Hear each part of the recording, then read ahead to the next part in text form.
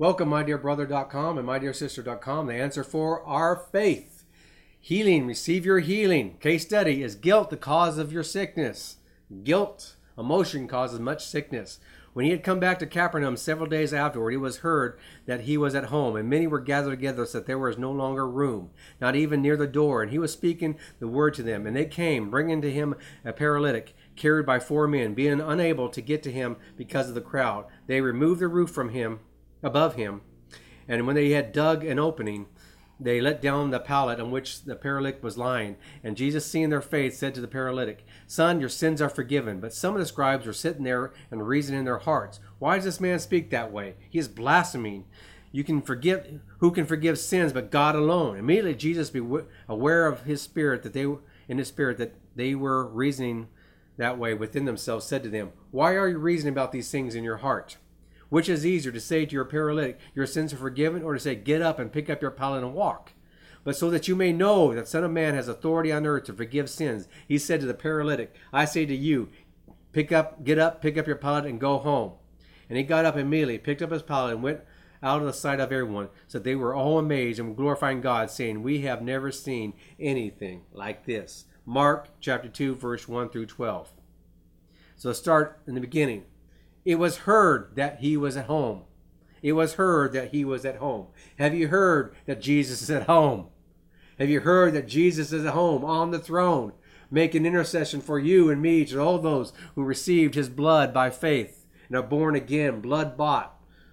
Jesus is home. But being full of the Holy Spirit, he gazed intently into heaven and saw the glory of God and Jesus standing at the right hand of God. Here's this man being persecuted and being killed, martyred. And he saw Jesus was at home, standing at the right hand of God. Therefore, he is also able to save forever those who draw near to God through him, and since he always lives to make intercession for them. So Jesus is on the throne of God, the right hand of God, making intercession for us. Jesus is at home.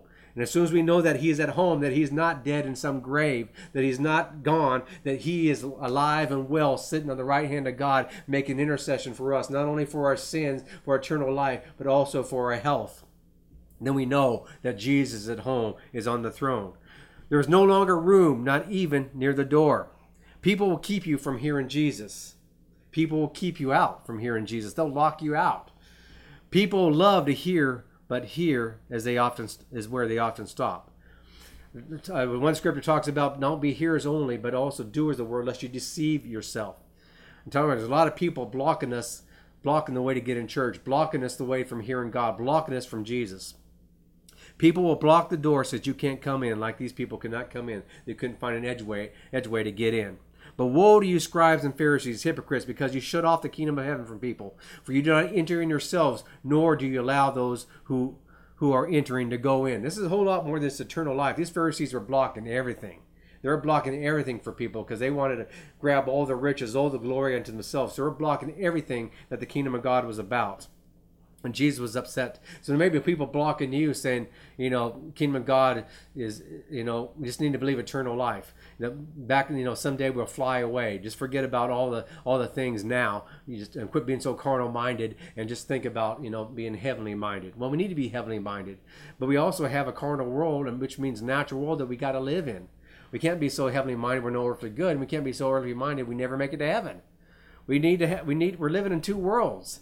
We may be in the world but not of the world, but we're still in the world, so we still have carnal requests, natural requests that need to be satisfied, and Jesus' blood satisfied those things. But there's some people that are so spiritual, they think so anyway, that they want to block all those things, including healing and also prosperity and other things from the people. And the kingdom of God is made of those things. And they came bringing to him a paralytic carried by 4 men. And they came bringing to him a paralytic carried by 4 men.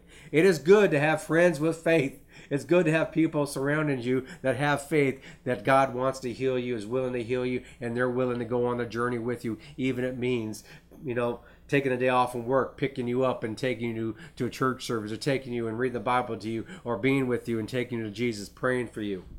It is good to have friends of faith. Again, I say to you that if two of you agree on earth about anything that they may ask, it shall be done for them by my Father who is in heaven. For where two or three have gathered together in my name, I am there in the midst. It is good to have friends of faith that are willing to grab our hand and say, let's go to God. Let's go to Jesus and receive this healing. I'm with you. I know that God wants to heal you. He's not holding anything back from you, but He is there for you. His compassion still goes out to you. And they removed the roof above them. They removed the roof above Jesus. Go higher, remove the roof of unbelief given to you by the crowds. I'm telling you, there's this law by John Maxwell talking about the law of the lid. You can never rise above the law of the lid. You can never rise above those people who are teaching you. And sometimes you need to go to different churches. Sometimes you need to leave the people because they put a lid, they put a ceiling on you about your faith. You can only believe this high because that's as far as they believed. That's as far as they're willing to go with Jesus. Well, we need to go farther with Jesus.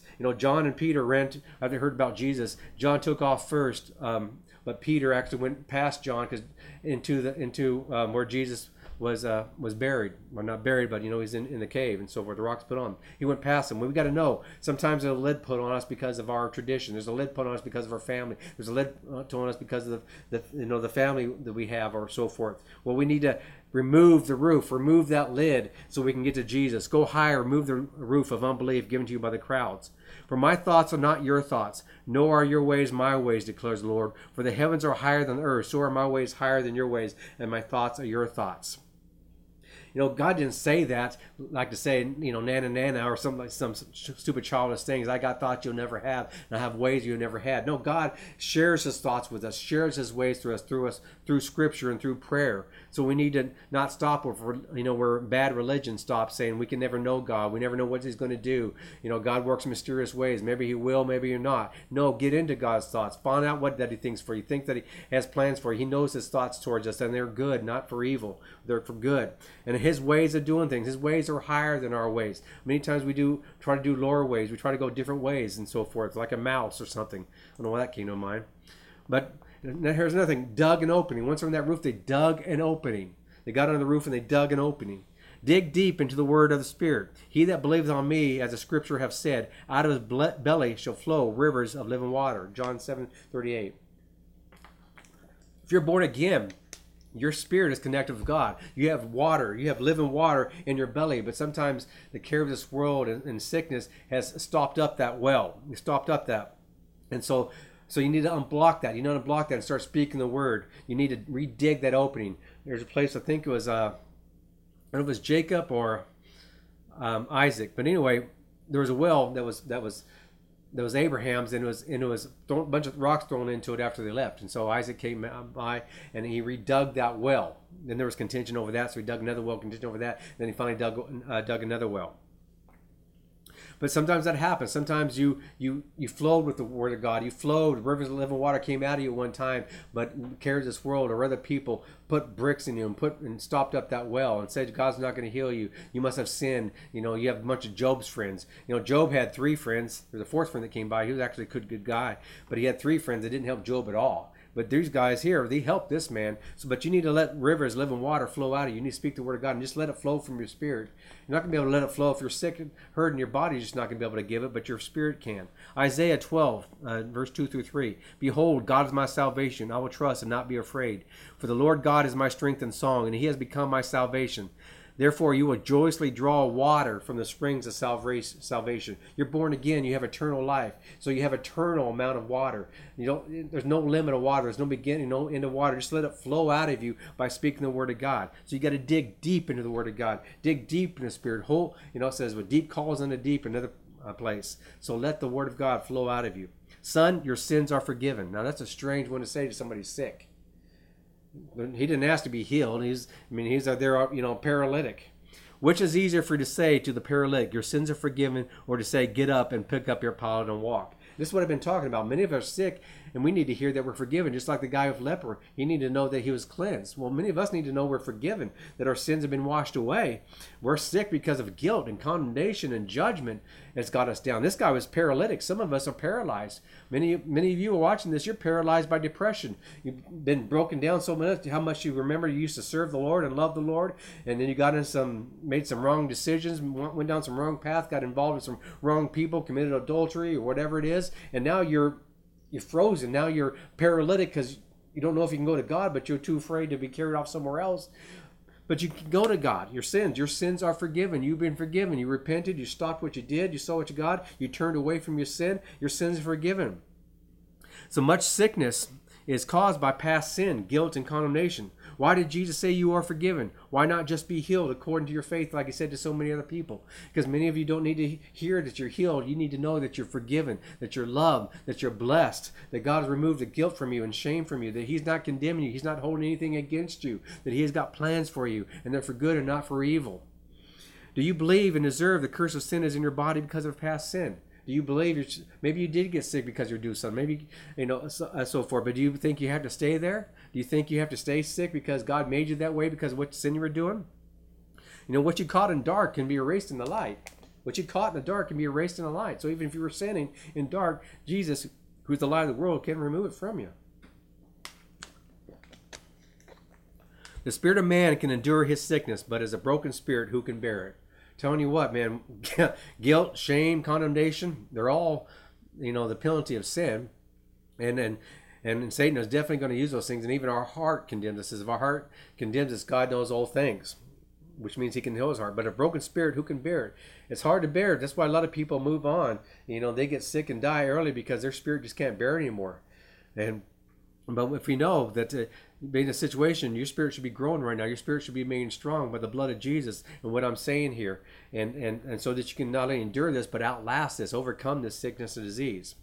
So why are you reasoning about these things in your heart? This is what Jesus is saying to the Pharisees. Why are you reasoning? So stop reasoning, only believe. But Mary kept all these things and pondered them in her heart. This scripture comes from Luke 2:19 when an angel came and told Mary that she was going to give birth to a Savior and that she was going to be impregnated by the Holy Spirit. But Mary says she's pondered in his heart. So what's the difference between pondering in your heart and these Pharisees who reason in their heart? Or even John the Baptist, father.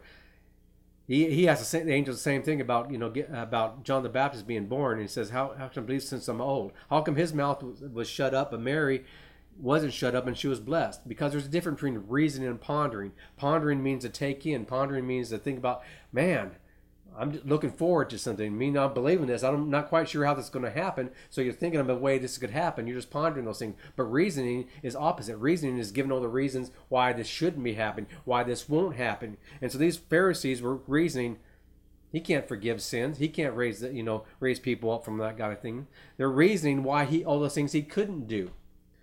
But Mary was here. She was pondering, wow.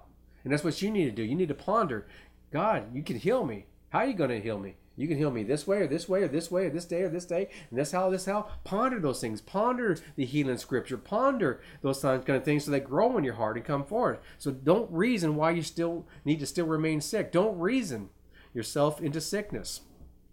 Christ redeemed us from the cursed law, having become a curse for us. For it is written, cursed is everyone who hangs on a tree. Galatians 3:13. Jesus became the curse.